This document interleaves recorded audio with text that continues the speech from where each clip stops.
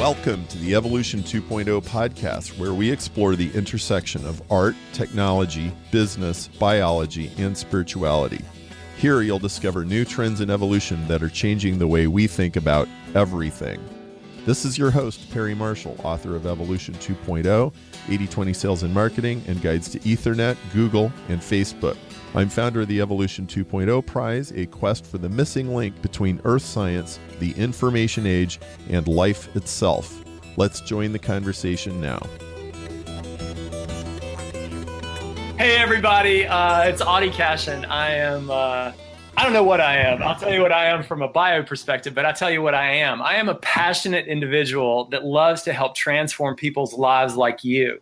And I'll tell you what, I just had Perry Marshall and I just connected like 10 minutes ago. And I love this man already. He's real. He's passionate. He does his job and loves what he does and knows that work-life balance really doesn't exist. You know, if you find what you love to do, then you don't even have to worry about work-life balance because you're doing what you love to do. And I'll tell you how Perry's life touched mine. So I've got a nonprofit called the World Peace Center. You guys are well aware of that. And as a result of being a nonprofit, educational nonprofit to help people find their passion and their purpose, leading to ultimate peace, thus co-creating world peace, one individual and one organization at a time, what we got was a Google ad grants for $10,000 a month. Can you imagine $10,000 a month to spend in Google ad grants? I mean, that's strong, right, Perry? I mean, not too many people. Your guy that you were just telling me about had that much, right? But I couldn't figure out how to use them. I wasn't able to maximize them. And I read Perry's book, and it finally got me dialed in to know what I was doing. And it's because Perry talks about the 80/20 principle, and I want to just introduce him. So the way he's touched my life is he's helped me dial in the mission that we are on. And when I say dial in, it's really about focus. And so I don't want to talk a lot about me, but I just want to tell you how Perry's influenced my life in his mindset and his thinking. And he just said something about misfits and Planet Perry and how just people, odd and crazy people that basically like Steve Jobs. He said, you know what? It's those that are the crazy people that believe that they can do it, that they could co-create world peace or whatever that looks like in your world. And they live that dream and they actually influence the world for that. So Perry, I just want to let you open up and say, what's on your heart right now? What are you thinking about? Well, I'll tell you right this instant, what I'm thinking about is I did a one-day seminar here in Chicago a week ago, and we had a whole bunch of customers come in from all over the place. And, we're kind of heady. We're a little bit intellectual. We're all entrepreneurs. We like to take things apart, put them back together. Probably we like taking things apart a little more than we like putting them back together. We want to know how things work. Like I remember when I was 5 years old, I was super, super curious to see what my dad's transistor radio looked like. So I took a hammer to it, and he wasn't really happy about it when he came home from work, But, I got to see what the insides looked like. There was all these circuit stuff. And it's like, well, Dad, you can tape it back together, right? But I had all these people, and so the seminar runs from 8 to 5, and then the venue kicked us out at 6. So we went down the street to the food court, and the food court closed at 7:30, and so then they kicked us out, and so we went to this bar, and the bar closed at 10. Now I had been up since 5, and I was wiped out, man. Like I'd done a whole seminar for a day. Well, turns out I just found out yesterday. So then there's like 6 or 7 people left. Another bar, they got kicked out at midnight. And then they went to another bar and they kicked them out at 2. And then they went to another bar that closed down at 4. And in Chicago, all the bars have to close at 4. So they were done. There was nowhere to go. So it was the meeting after the meeting after the meeting, meeting after the meeting. And, and the lady, one of my customers, Sarah Davis, actually, she's got her own colorful history. She said, well, my tribe, this is so fascinating. I can have conversations I just can't have anywhere else. And so here we are, and we're just having all this, it was just so engaging. And my brain was on fire and everybody's brain was on fire. And, that's kind of what it's like when you find your tribe. And, hey, man, if you're at the meeting after the meeting after the meeting after the meeting at 4 o'clock in the morning, I'm sure there is like no work-life balance, but dang, you sure are having a good time, right? And I don't have any doubt. I don't have any doubt that very prosperous seeds of new businesses got planted with all of the cross-pollination. One of my pet topics is biology, and I used to hate biology. Like, my biology teacher in high school was dreadful. And I think it's a crime against humanity to take the most interesting subjects in the world and make them boring and drone on and monotone. There ought to be a law against this. But anyway, later, much later, I rediscovered this. And one of my favorite TED Talk is a talk called How Bacteria Talk by Bonnie Bassler from Princeton University. And she's got this whole crew of people. They've been studying bacteria. But I always kind of imagined bacteria as these little lone wolves that just kind of go out and they try to infect you or whatever. No, bacteria always live in colonies. And they're very, very social creatures. And they have language. Okay, they have literal language with words like me and you and us and them. Okay, and it's How Bacteria Talk by Bonnie Bassler. Go watch this TED Talk, okay? And she explains all about it. But this has been in the literature for decades, by the way, okay? In a certain sense, bacteria are better software programmers than humans are. Okay, a colony of bacteria can do more software engineering in 12 hours a team of Google engineers can do in 12 weeks, and that is a fact. Okay, and so if you are let's say it's November and you go out all day and it's cold and your feet get wet and and all that, and then you wake up 4 o'clock in the morning the next day and you feel this sinus infection coming on. Oh no, I'm getting under the weather, I'm catching catching something. Okay. You might think that, I caught some germs today. No. You got those germs weeks ago. And they were quietly multiplying all along. And Bonnie's video explains this. They were quietly multiplying for weeks in your body and just hiding, under the bushes, so to speak. And they got these signals. They're like, okay, how many of us is there? Is there enough of us? Do we have a chance? And then your immune system gets compromised a little bit. Your resources are diverted in other things, and then all of a sudden they're like, okay, go, and they attack. Okay, and then all of a sudden you got strep throat, right? They've been planning this for weeks. Okay, well, so they always do things together, and if you make a cup of coffee, you put cream and sugar in it, and then you let it sit on the counter for 4 days. What's growing on the top of your cream and sugar 4 days later? Looks like moss. Right? You got nasty. You got mold in there? Yeah. Okay, now let's say you took an eyedropper and you put some kind of poison in there. Well, the bacteria at the outer edge of that colony, they will sacrificially build a wall of protection around the bacteria colony so the ones on the inside can survive. Wow. Okay?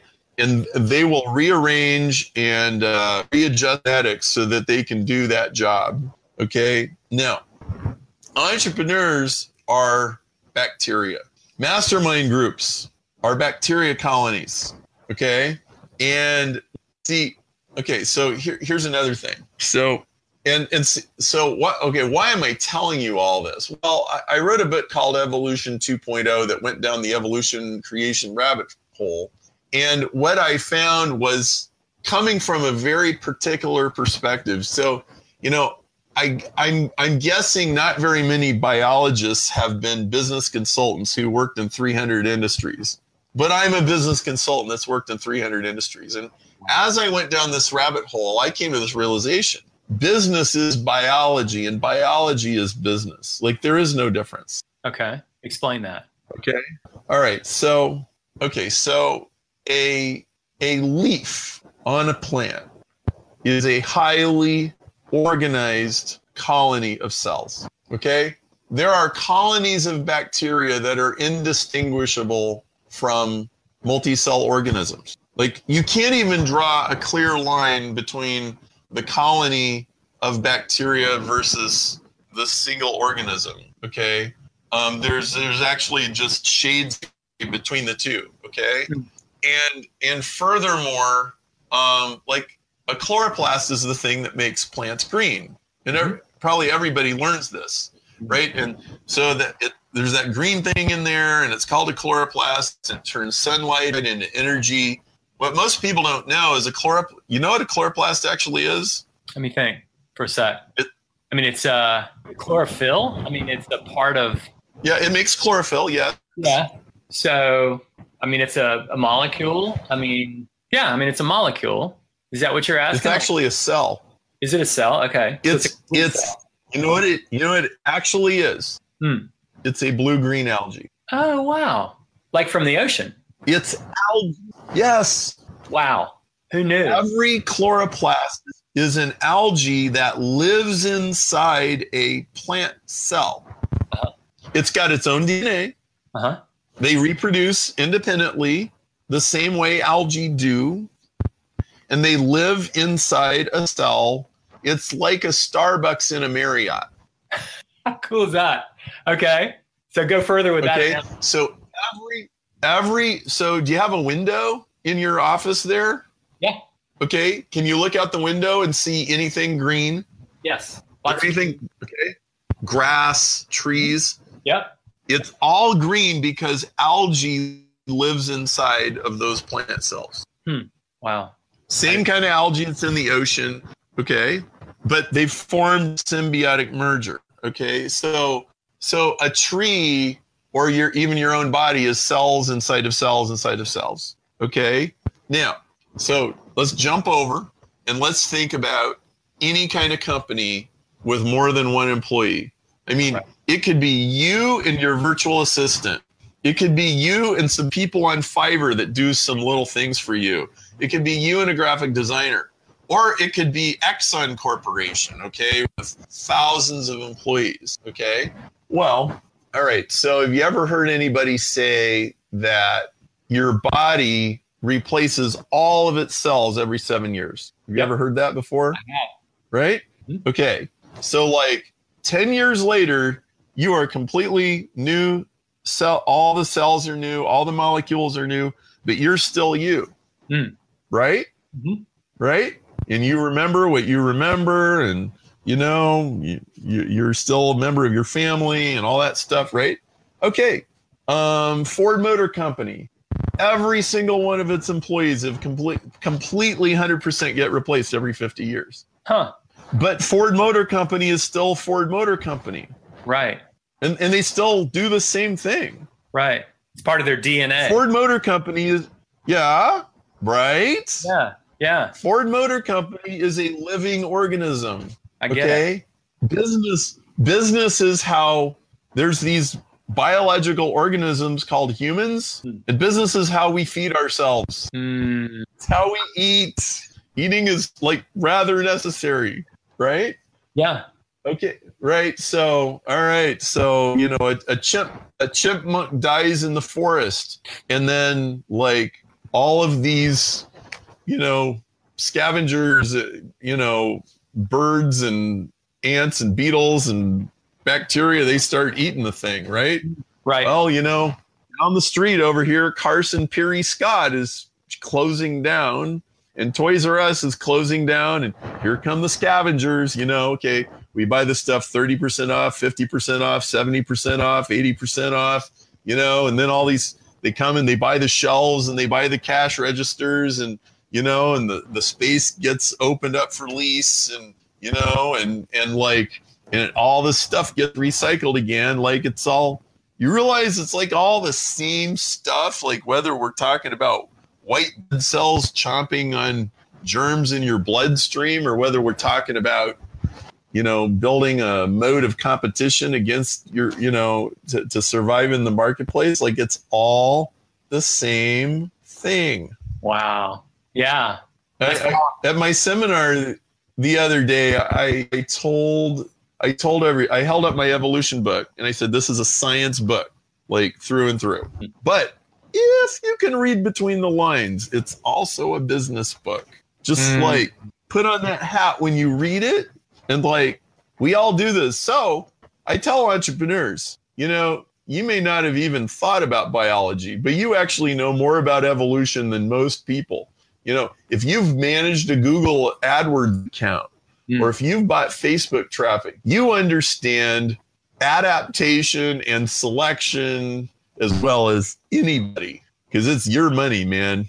Like, anybody ever like spent $5,000 buying traffic and like got nothing to actually work? Ouch. Right? Yeah. There's this funny way how spending your own money, it learns you. It learns you real good. Very quickly. One of my basic, like, if you're hiring a person to manage Google AdWords or Facebook or any paid traffic for you, Amazon ads, if you're ever hiring somebody to do that, never hire anybody unless they can prove to you that they learned it on their own dime and they made a profit doing it. Otherwise, it's not real. If they can prove to you, right, and 95% of people will fail that test. They'll be, oh yeah, I listened to a podcast about Facebook ads, and then my company gave me a $2,000 a month budget, and I know about that. No, you don't.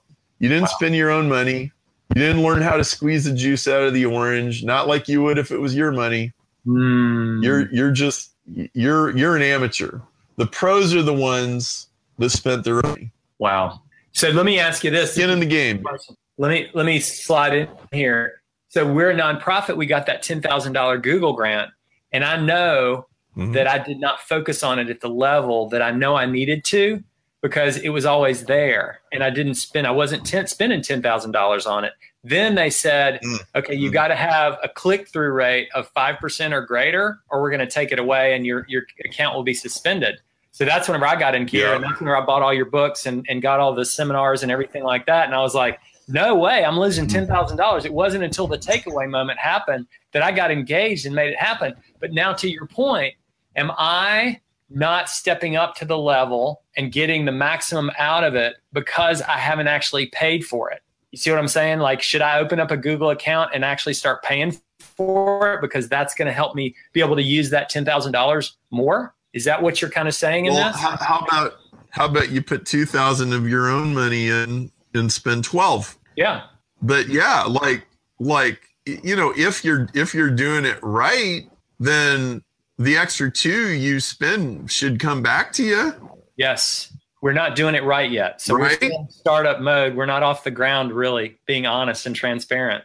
Well, right. And look, the dirty little secret is most nonprofits, like 70, 80, 90% of nonprofits are not run like businesses. They're like, okay, I completely understand and acknowledge that a for-profit business and a nonprofit are two different things. And like, if you have a nonprofit that teaches kids to read, there's no way that you're going to make money doing that. Okay. Like, especially if they're like in the inner city or they're in Mozambique or something. Like, of course, it's not a self-sustaining thing. Okay, I get that. However, you still have to use your marketing, promotional, PR, dollars, resources, salaries, time, all of that.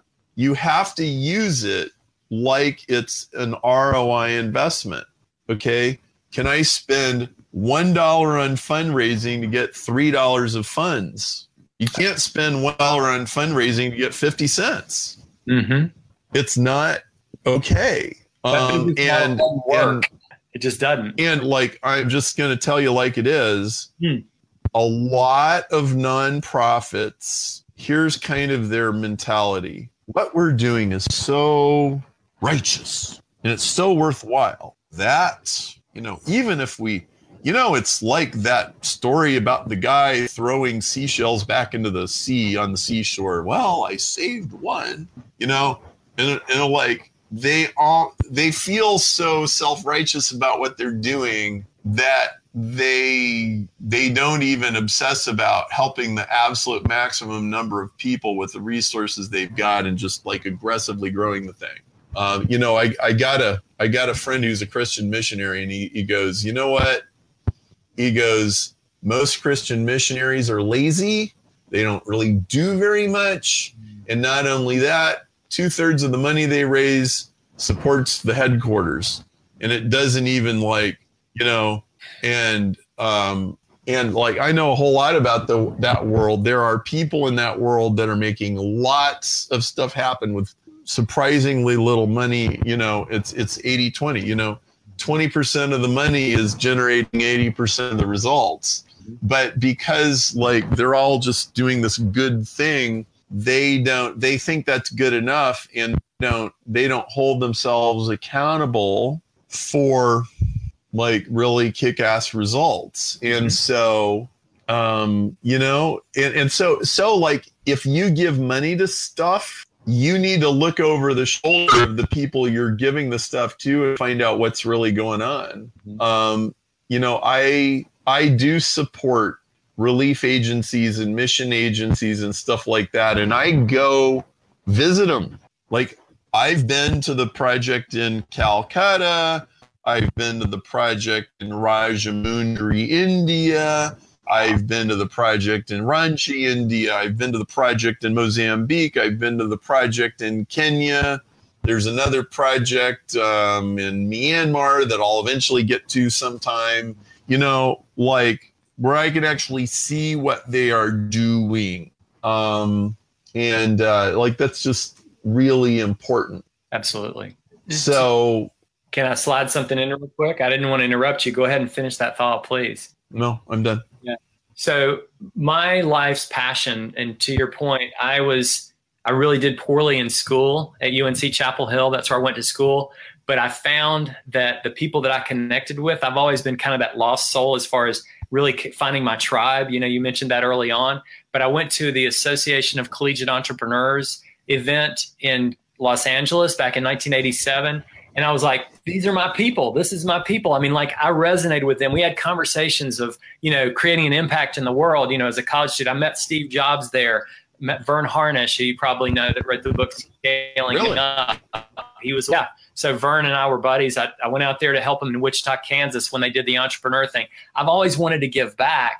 And then I went but I did poorly in school. And so then I went to stay with a Japanese family for a homestay. And I realized, and I had my epiphany there, we were divided by language. Okay, I stayed with them, but I could tell they cared about me and that we could still communicate back and forth, with hand signals and stuff like that, and trying to look it up in the books of how do you say this and all that. I couldn't speak Japanese. They couldn't speak English. And then I asked them to take me to Hiroshima, and I saw all the horrific things that happened as a result of war. So that's where I had my epiphany of this. If I can do anything in my life, I want to be purposeful about helping co-create world peace. I want to bridge the differences that we have in our world, because I don't want this to ever happen again. So that's been my commitment since I was, 18, 19 years old. But when I went on that trip, but the challenge has been, how do I actually make that happen? So I've always been chasing money to try to fund this nonprofit. And then I finally realized only a couple of years ago, I'm like, I'm still chasing. I teach the one thing. I'm certified to train and teach that. And it says in the beginning, it has that Russian proverb that says, if you chase two rabbits, you'll catch neither. And so that's what I've been doing. I've been chasing money to fulfill my purpose. Then I work and I saw these nonprofits. they were always after about grants and stuff. So I was like, okay, let me take my entrepreneurial background, starting these different businesses in college. And, while I was over in Dubai as well, started a business there. And I was like, let me do that and focus on really what my purpose is and figure out how to monetize what my passion and my purpose is. And then that'll help be a model for others. You talk about that genome about, if a cell can create, then you can be a model to do that. So I'm trying to figure out, how do we do this, that brings the purpose and the passion together, but also provides for my family. So at first I was giving away all this content, about how to find your life's purpose, how do you find your passion, all that kind of stuff. And I realized that it wasn't even changing people's lives because, like you said, they weren't paying for it. They weren't investing anything in it. So then I went back and I said, okay, instead of doing it to the world, let me look at purpose-driven leaders. And that's why I focused on you, because I could see the impact in the world that you were having with the 80-20, the kind of materials that you're putting out there, the way that you think, and the kind of books and the training that you offer. And then I was like, okay, that's not working because I'm not getting enough traction around these purpose-driven entrepreneurs and individuals and trainers and coaches, like Tony Hsieh of Zappos. I reached out to him and other people like that. And I was trying to figure out how can we have these conversations of peace and purpose like you and I are having right now. And then I was like, okay, let me go back. What is my personal story? And how do I connect with those people that I can serve that can actually make a decision quickly? So I went from everybody in the world down to my 80-20 was purpose-driven leaders, CEOs, people like yourself, consultants and game changers. And then I went to, okay, a subset of that, what's my 80-20? Well, my dad, when I was in college, he was an orthodontist, okay? And so as a dentist, and to me, it was ready to get out of college, just getting ready to graduate. And I called him up during exams and I'm, shiny object syndrome, the squirrel. And I was like, hey guys, y'all want to come down and have dinner with me? And so they came to Chapel Hill from High Point, North Carolina, where I live. And my dad, he said to me after we had dinner, he said, Audie, I just can't handle the stress. I can't handle the stress. And so even though he was doing what he was passionate about, he was just being overwhelmed. And so that's why I got into this whole 80-20 and how do you create a life that's, the life of your dreams. It doesn't create that kind of stress. He had a lot of money. He was providing. He was a great dad. But then that night he went back home and had a massive heart attack. And so that's what my passion came from. I'm like, let me help the dental profession.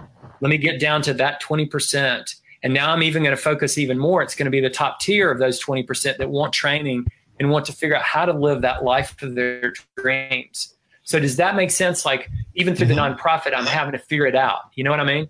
Wow. Well, yeah, heart attacks. That's heavy stuff. That's how he died. That was the last time I saw him. Well, okay. So that's my story. What? Yeah. Wow. So then what? So I've been on this plane doing the nonprofit, hadn't figured. I had an agency working for us doing the Google AdWords, but they were not able to dial that in. We were getting a lot of impressions, but it wasn't converting. So then I was about to lose that ad grant. And so I started focusing on, okay, let me learn how to do it. Started doing it. Then I ran into a guy reached out to me and said, I actually focus on nonprofit Google AdWords. Well, then we got our ad grant suspended because we were going into too many countries. So they said, you either have to have an office there or you have to have it on your website. So I followed all that they told us to do. We still haven't gotten it back. It was suspended about 2 weeks ago. So I'm still trying to figure out the messaging to help people transform their own lives and really help them do that. And what does it look like? So that's why I'm so fascinated with everything that you teach. So that's why we're talking today. Well, amazing. Okay. Well, so, everything is unequal. The whole universe runs on inequality. Mm-hmm. And, people don't like, okay, there's this kind of separation that you need to cleanly and clearly make. And it's a separation between the is world and the should be world. Okay, that's part of it. Okay. Part of it is making a distinction between what can only be described as spiritual ideals as compared to material realities. So 80-20 says that anything that is based on positive feedback will generate hugely unequal results. What do I mean by positive feedback? Positive feedback is whenever behavior reinforces the same behavior. Okay? So, like, this is everywhere. This is as basic as there is a hill and there is rain and water flows down the hill. Okay? Well, the water will find a path of least resistance and it will make a river, and when the river flows, the river will erode the dirt in the river and it will make the river deeper and there will be a river. Okay? And 80% of the water will flow in 20% of the space.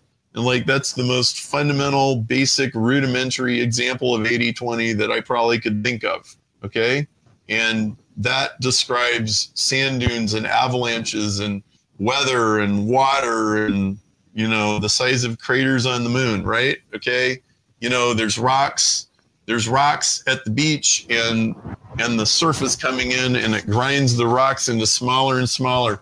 And grinding makes more grinding. That's how you get sand. And sand is 80-20, okay?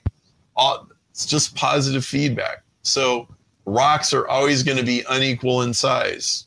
And if you take a bucket of sand, 80% of the particles are going to be in 20% of the space, and 80% of the 80% is going to be in 20% of the 20%. It just keeps going until you get down to, you know, the smallest ones. So like, this is how everything is unequal, and people are unequal, and incomes are unequal, and companies are unequal, and restaurants are unequal. Okay, so it's inequality everywhere. Well, now, in human, the reason that civilization exists is to deal with the inequality, okay? So everybody knows that twin babies 6 months old can't earn as much income as their father. So you have a family and the fathers and mothers take care of the infants, right? Because of inequality. Now we also have this idea of equality. We hold these things self-evident, that all men are endowed with or created by certain inalienable rights and their life, liberty, and pursuit of happiness, right? And that's the Declaration of Independence. And it's like the whole cornerstone of Western democracy. All right, well, there's an interesting story about that. Now, I'm getting to a point of making a super important distinction in your business and in your life that I think if you get clear about this, it's really going to help you sort things out, okay? I am telling you this story. So in 1830, the U.S. was 50 years old, and all of the aristocracy in Europe was like crapping their pants. They're like, what is going on in the United States? What is going on with this democracy? They don't have kings. They don't have queens. They're the talk of the town. Everybody's talking about it. And man, you know, this is not right. And so the French, they picked the smartest guy they could find. His name was Alexis de Tocqueville. And they sent him to the United States and they said, hey, go over there, spend as much time as you need, figure out what makes this place tick, and come back and explain it to us. What is going on? So Tocqueville goes to the U.S. and he writes a book called Democracy in America. It's one of the best books I've ever read. Okay? It's really interesting. And like, he gets the United States. He understands it. If you read this book, you'll be like, yeah, it's the same place now as it was then. Like, it's, you know, kind of like Ford Motor Company. All the employees have turned over, but it's basically still the same company. Same thing. The United States is a great big living organism, and there's a certain way that it is, and here's how it is. So here's what Tocqueville says. He says, the United States is the result of two giant forces pulling against each other. Force number one is individualism. And he coined that word. He invented the word to describe American. Americans are individualistic. You know, the famous popular ones, they're flamboyant, they're out there, they're, you know, pushing things forward, they're just trying to see how much they can do. right? Put a dent in the universe. So that's one. Yeah, man, they're putting a dent in the universe. So that's half of what makes America America. Okay, the other half of what makes America America is equality, which is that whole Declaration of Independence thing. Everybody's equal. Everybody is considered to be equal under the law, equal under the eyes of God. So Tocqueville says, all right, so where did that idea come from? He says, I'll tell you where it came from. He says, it comes from St. Paul. Okay. St. Paul said, in Christ, there is neither male nor female, Jew nor Greek, slave or free, all are equal in Christ. Now, Tocqueville points out, nobody ever said anything like that before Paul did. Even in the Jews didn't see it that way, right? Or no? The Old Testament. Now, the Jews were instructed to be hospitable to the stranger and the wanderer and the widow and the orphan. Okay. Right. But they were never told, nor did they think that everybody was equal to them. In fact, they considered themselves superior and they were instructed to remain separate. Christianity comes along, the veil of the temple is torn into, right? And all the apostles say, okay, bring the Gentiles into the fold, man. Everybody's in on this deal. That was new. You can find premonitions of it in Judaism for sure. You can find pre-echoes, but equality is not there. And you don't find it in the Greeks, you don't find it in the Chinese, you don't find it in the Romans, you don't find it in the Babylonians. Nobody thought humans were equal, okay? And you got to realize this, like, of course we have slaves. Nobody's equal. Are you kidding? Like, there's the ruling class and there's the peasants and there's the slaves and we get in our chariot, we go down the road, we burn down a village, we take everything, like, hello, like, this is just normal. Like, you read these 3,000-year-old stories about, killing the Hittites or something. Well, you read them as an American. They didn't think that way at all. The idea didn't even exist. Hey, that little slave girl, she's just as good as you. They didn't think that. Right. They would go, you're crazy. What are you talking about? What are you talking about? The king has horses and chariots and the slaves have nothing. Nobody's equal. What, are you going to give all the horses and chariots to the slaves? Are you crazy? Who do you think you are? And in fact, what's the Old Testament story of Exodus and all about? That is about slaves learning to be free people. Well said. Good thought. Okay. It is what the story is about. Okay. The Old Testament is about the evolution of humanity. Okay. And if you don't accept the idea that evolution is inequality in action, and it's the superior winning over the inferior, if you can't accept that and understand it, that this is a fundamental law of the universe, you'll never even understand the Old Testament. It won't make any sense. You'll be like, yeah, like, I don't know why God is killing all the Hittites. Well, you got to remember that before Jesus, God doesn't consider them to be equal either. Wow. Because they were his chosen people. So he's protecting the Israelites, not anybody else. He said, go and destroy those people. Right. Yeah. Right. He's trying to create a civilization that will last with customs and language and holidays that will last. And it worked. Okay. You can open the Bible to some random page and find something that you think is silly, ridiculous, or horrible. You can do that if you want, okay? And I can't stop you. But the fact is the Jewish culture is the oldest intact civilization. It's 4,000 years old. Same language, same holidays, same religion, same food even. Okay? The Babylonians are gone. The Romans are gone. The Greeks are gone. The Hittites are gone. The ancient Chinese are gone. The ancient Indians are gone. They're all the Mayas, the Incas, They're all gone. And the Jews are here. Okay. And the idea that all humans are created equal in the eyes of God came out of a Jewish Pharisee who had an encounter with Christ. And he said, everybody, from now on, everybody's equal. And now, and what Tocqueville explains is it took 1,800 years of this idea grinding away for a country to now get founded on that idea. Okay, we're going to start a whole country that's based on the idea of equality. How cool is that?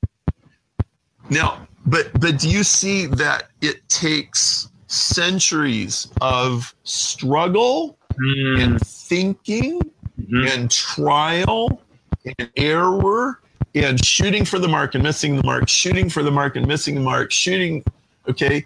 Even, you have you go to the bar and you have an argument with your friends about how we should do healthcare, right? Right. Okay, the argument is about equality versus inequality and how much sacrifice we're all willing and able to make in order to try to have some semblance of equality because we believe that all people are created equal, which is an idea that we got from Christianity. Okay, so we live in this sort of Darwinian world, but we know we can do better than that. And so we have this tension between the inequality and the equality, and we're trying to figure it out. And you have to respect anybody that's trying to figure out, no matter how they land on where they think the equation, how it should work, right? Yes. Because you need inequality to create wealth, but you have to have equality to have compassion. And you have to have wealth to do anything that's compassionate. Because if you don't have wealth, then nobody can eat, and then it's anarchy and it's every man for himself, right? So you got this kind of weird tension that you just got to work out. And it's not easy. And it requires you to listen to people and respect what other people have to say. And this is a struggle that our whole culture is going through right now. Absolutely. Because now that everybody can communicate with each other, now we're recapitulating the past. We're recapitulating the history, because what is now happening is social media and the internet and all this communication. It has caused everybody to revert back into tribes. Yes. We're now back to living like we're in the jungle, because it's the new jungle, and we haven't figured out how to live in it yet. Very well. So we have the polarization and the isolation and the strident and the protests and the social justice warriors and the political correctness and the fights between the left and the right and the xenophobia of the far right, and it's all going on. And you have to understand, it's just a new version of old ancient patterns and behavior. Wow. Okay, so now to bring now to bring this into the present. So as a business owner, as an entrepreneur, there's some 80-20s that you have to get straight in your head. Okay? Fire away. And what you have to get what you have to get straight is, what am I trying to make equal? And what am I trying to make unequal? Because you have to do both, but you have to be clear about what you are doing. Okay, so it's really interesting that this whole conversation started in the context of nonprofits. So here's my take on what an entrepreneur, what are you trying to make equal? Okay, as an entrepreneur, you have a certain margin for charity. The world is not 100% charity. In the Jewish tradition, the world is like 10% charity. Okay? Now, if you could do this on the back of a napkin, and you could figure out that if the wealthiest people in the world gave 10% of their wealth to charity, you can feed the 80% of the people that don't have enough to eat. 10% is enough. Okay. Now the charity has to be administered properly. It has to be administered by communities, not by bureaucracies. Okay. That's really what it comes down to. But it's enough. Okay. But the other, so who should you give your money to? Well, in my opinion, you should give your money to the things that simply can't survive without getting money. Charities and poor people and the sick and the lame and the blind and, you know, and you're always going to have some of that. You don't give your money to people who are capable of earning it themselves. This is why Paul said, he who will not work shall not eat. He didn't say he cannot work. Doesn't say that. It says he who will not. Okay. So what it means, there's a lot of people in the middle that you got to let them struggle. You have to be okay with it. Yeah. Okay. I don't make the rules. I just tell you what they are. If I help the middle class people that got 3 meals a day and I give away free advice to them, I don't have any money to help the really poor people. Right. Okay. And if I subsidize mediocrity by hiring B players and C players, and I don't fire them for doing lousy work, then I will not have profit, and I will not have enough money to hire A players. And then I'll be mediocre, and then I'll go out of business because the world only wants A players. Okay, so your job as an entrepreneur is to be an A player, to hire A players, to do A quality work, to pursue excellence, to not tolerate mediocrity, and play an A game. So that means you hire slow, you fire fast, you're ruthless about quality control, you hold high standards. Your company is not a family, it's a meritocracy. The family part only comes after the meritocracy part has been satisfied. Within the bounds of meritocracy, you have a family and everybody looks out, you know, and then somebody's on chemotherapy and you take care of him, but you take care of him because he was an A player when he was healthy. I love it. And for those who don't, and you have to get this. Well, I was just going to say, for those who might not get meritocracy, do you want to explain it to you in Perry Planet terms? It's the rewards go to the best. Got it. So here's 80-20. You hire 10 salespeople. I don't care what you do. I don't care how hard you try.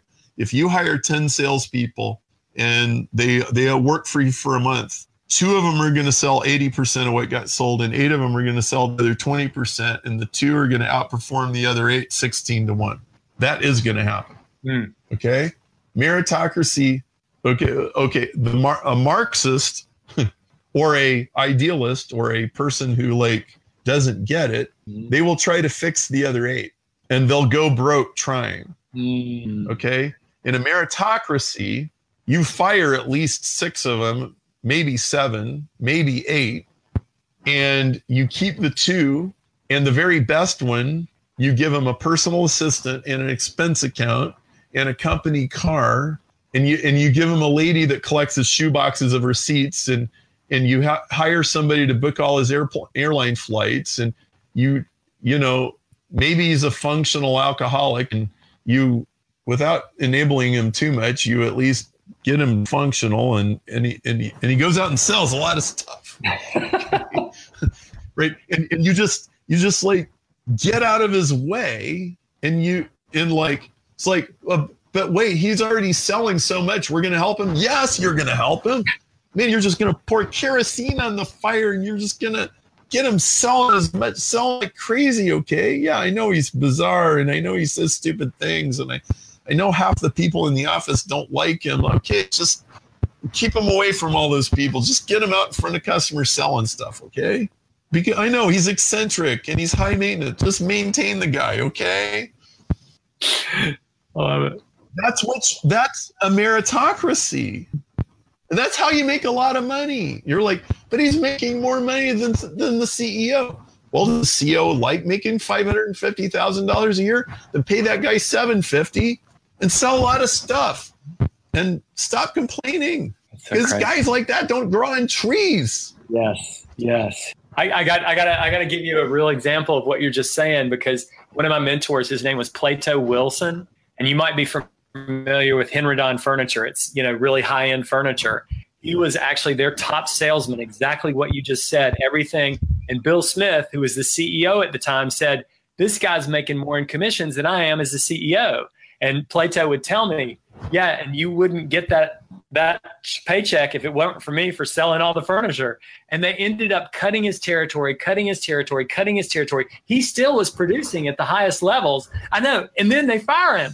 And I'm like, oh my gosh, like that's the way the business world works. That's crazy. Why would you do that? Like you just shot yourself in the foot. But anyway, back to your point. That's amazing. It happens all the time. Look, it's head trash. It's jealousy, it's resentment, it's ego out of control, it's shooting yourself in the foot. Oh man, we finally got rid of this guy. He was such a pain in the butt. Well, all right, great. You'll run through 35 salespeople before you find another one as good as he is. So enjoy that. That'll be fun, running through that ringer, So, but yeah, so that guy, he'll go get a job somewhere else or whatever. And so this is how the world works. And look, there's a lot of things I don't like about it. I'm no different than you, but we have to sort this out. And I think the older you get, the more you realize, this is just kind of how the world is. We tried socialism and, well, we stacked up 100 million dead people doing that. So I don't think, communism, like, well, we don't need to try that experiment again. Yeah. So yeah, we have a system. It's very flawed, but it works. And you have to understand, we are recapitulating the tribalism that, we all came from. And we're going through like another stage, another phase of maturity, and we're all trying to grow up, and it's gonna take time, and we need dialogue, and we need to sit down with people, and we need communities, and we need the meeting after the meeting. We need to hang out at the bar until it closes, and we need to make friends with people who don't think the same way we do. So there you go. I love it. If someone is out there and they've heard your message and they in their heart have this passion to want to change and impact the world, and they're like, maybe they're in Pakistan and they live in a tribal village and they don't even have an education. I think of a gentleman, MB Koza, who's been connecting with me and we've been talking, but they don't have the resources to get started. They don't have a deep pockets or people they can borrow from. What would you recommend is the process of doing what it is that they are passionate about, the 80-20 process of starting a business, getting going, and maybe they're in America, it doesn't matter, but what do you think that next step program is? Well, if I might be so bold, I think you should read 80-20 Sales and Marketing, and you should read Richard Koch's books on 80-20, and you should get 80-20 in your bones. Most people think they understand it. They really don't. It is much deeper than you probably suspect. We barely scratched the surface of it today. And you got to realize that, 50% of your progress is going to come from 1% of your friends, 1% of your relationships, 1% of your business partnerships, 1% of your customers, 1% of your product line, 1% of the phone calls, 1% of the emails. It's all incredibly unequal. Okay. And you might have to turn rocks, but you're looking to turn over the unequal rock. That is what you're doing. And if you're clear about that, then suddenly you're equipped to go forward. And I think the 80-20 Sales and Marketing book, it will really give you an extremely practical sense of how to sift and sort and identify, like, okay, I don't know for sure which one of these 100 things is it, but I can narrow it down to 10, or I can narrow it down to 5, and I can be dealing on a 1 out of 5 instead of a 1 out of 100. And it's the fundamental of how you do risk management. Okay, if we could all predict the future perfectly, then we wouldn't need to try all those other things. There wouldn't be trial and error, but we can't predict the future. The future is dictated by the rules of chaos, which is what gives rise to 80-20. It's those positive feedback loops. It's the butterfly effect, if some of you know what that is. But you can narrow it down. You can get good at predicting, okay, it's going to be one of these 10, it's going to be one of these 5, it's going to be one of these 3. And I'm telling you, that's a deep rabbit hole. And just one last thing. Yes. You have to be really careful. And, there's a pendulum that swings back and forth very, very slowly. And you could call it a pendulum of curation. So if you go back 40 years when I was growing up, we had 4 channels on the TV set. There was PBS, ABC, NBC, and CBS. That was it. 4 channels. Okay. Well, and we got 1 newspaper, and there's 20 radio stations or whatever. And that's it.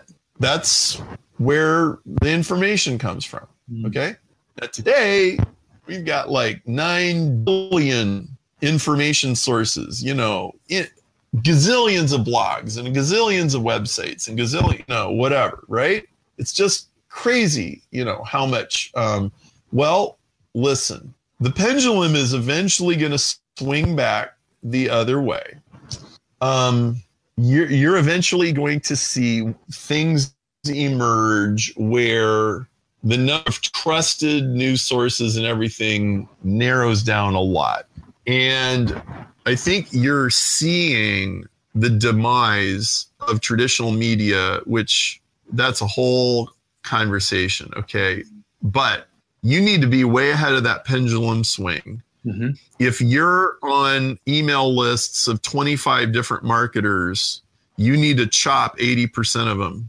Actually, you need to chop 80% of anything that you're getting.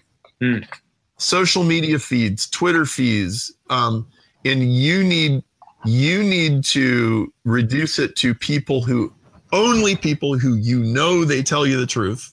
And if you're honest with yourself, you know that a lot of people you listen to, they don't really tell you the truth. And deep down, it, but you kind of listen to them anyway because they're entertaining. No, if they don't tell you the truth, they're out. You don't listen to them, okay? If they don't have wisdom, if they don't have discernment, if they don't care about their listeners. So by this criteria, you should not be listening to CNN. You should not be listening to CNBC. You probably shouldn't be listening to Fox. I mean, honestly, there's a whole bunch of stuff that you should just shut them off, right? There's all kinds of marketers, all kinds of gurus, all kinds of bush, and you narrow down. Half truths is not good enough. And then you drill down, and when you find truth tellers, you hang on to them for dear life.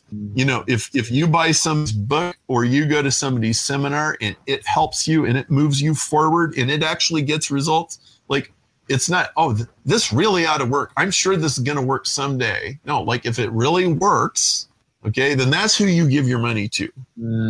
That's who you give your attention to. Selectivity. You have to curate. And you find the truth tellers and you figure out who they say the truth tellers are. Can you say? And I think a lot of... You have some truth tellers? Other than yourself, who are other truth tellers out there that you value? I'll rattle off a list. Okay. Ken McCarthy, Megan Macedo, Glenn Livingston, Ari Galper,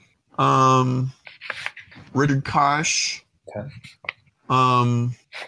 And I'm sure I'm not thinking of a whole bunch of them, but Jordan Peterson, he's a truth teller. And you narrow your focus, and if you've never studied the Bible, your culture, your family, your environment has done you a huge disservice. There's no education learning scriptures. This is why the Jewish civilization is so successful. It's because they debate Torah. They debate it, okay? The whole idea of that is See, I grew up in the super conservative fundamentalist strand of Christianity, and they did a really good job of teaching the Bible, except they were a little bit off, okay? And the way in which they were off was they thought their job was to teach you the interpretation. This is the right interpretation. No, that always gets you into a swamp eventually. You're supposed to learn to debate the interpretation and twist the Rubik's Cube. Beautiful. That's what midrash is. That's what Talmud is. That's what real studying of Torah is. And that's the secret. So, wow. Beautiful. Well, there you go. That's my brain dump for today. Perry, this has been fantastic. It far exceeded my expectations of our conversation. So this has been wonderful. And I'd love to do it again at some point. If there's anything I can do to serve you, I want to do that. Thank you very much for your time. It's been fantastic. I really liked what we did. I'd love it if we could put this on my YouTube channel when you get it published, if that would be all right. Absolutely. I was going to ask. So maybe you can get in touch with my staff and do that. Absolutely. I will do that. And is there anything else I can do to serve you? Oh, just push this out there, man. Just get this out, and I'm happy. Awesome. I will say this. Everybody that's listening, if you enjoyed this, you should go to sell8020.com. It'll take you right to my 80/20 sales and marketing book. In the US, it costs $18 on Amazon to buy the book, 80/20 sales and marketing. We sell it for $7, including shipping. International is $14. You'll get business bonuses that you won't get otherwise. Go to sell8020.com and you can buy 80/20 sales and marketing. It will totally change your life, and nonprofits just as much. Yeah. Or individuals or anything, guys. That's how I came into Perry's world. And like he said, I mean, you got to get the book. So that's transformational. And I'm going to put the URL down at the bottom once we post this. Thank you, Perry. All right. Well, hey, thank you, Adi. I really appreciate you. Take care. Bless you, brother. Take care. Thank you. You're welcome. Until next time, this is the Evolution 2.0 podcast, bridging science, technology, business, and the big questions. To ensure you never miss an episode, subscribe on iTunes or on your preferred player. If you like the show, rate us on iTunes. Join our email list and social media at cosmicfingerprints.com.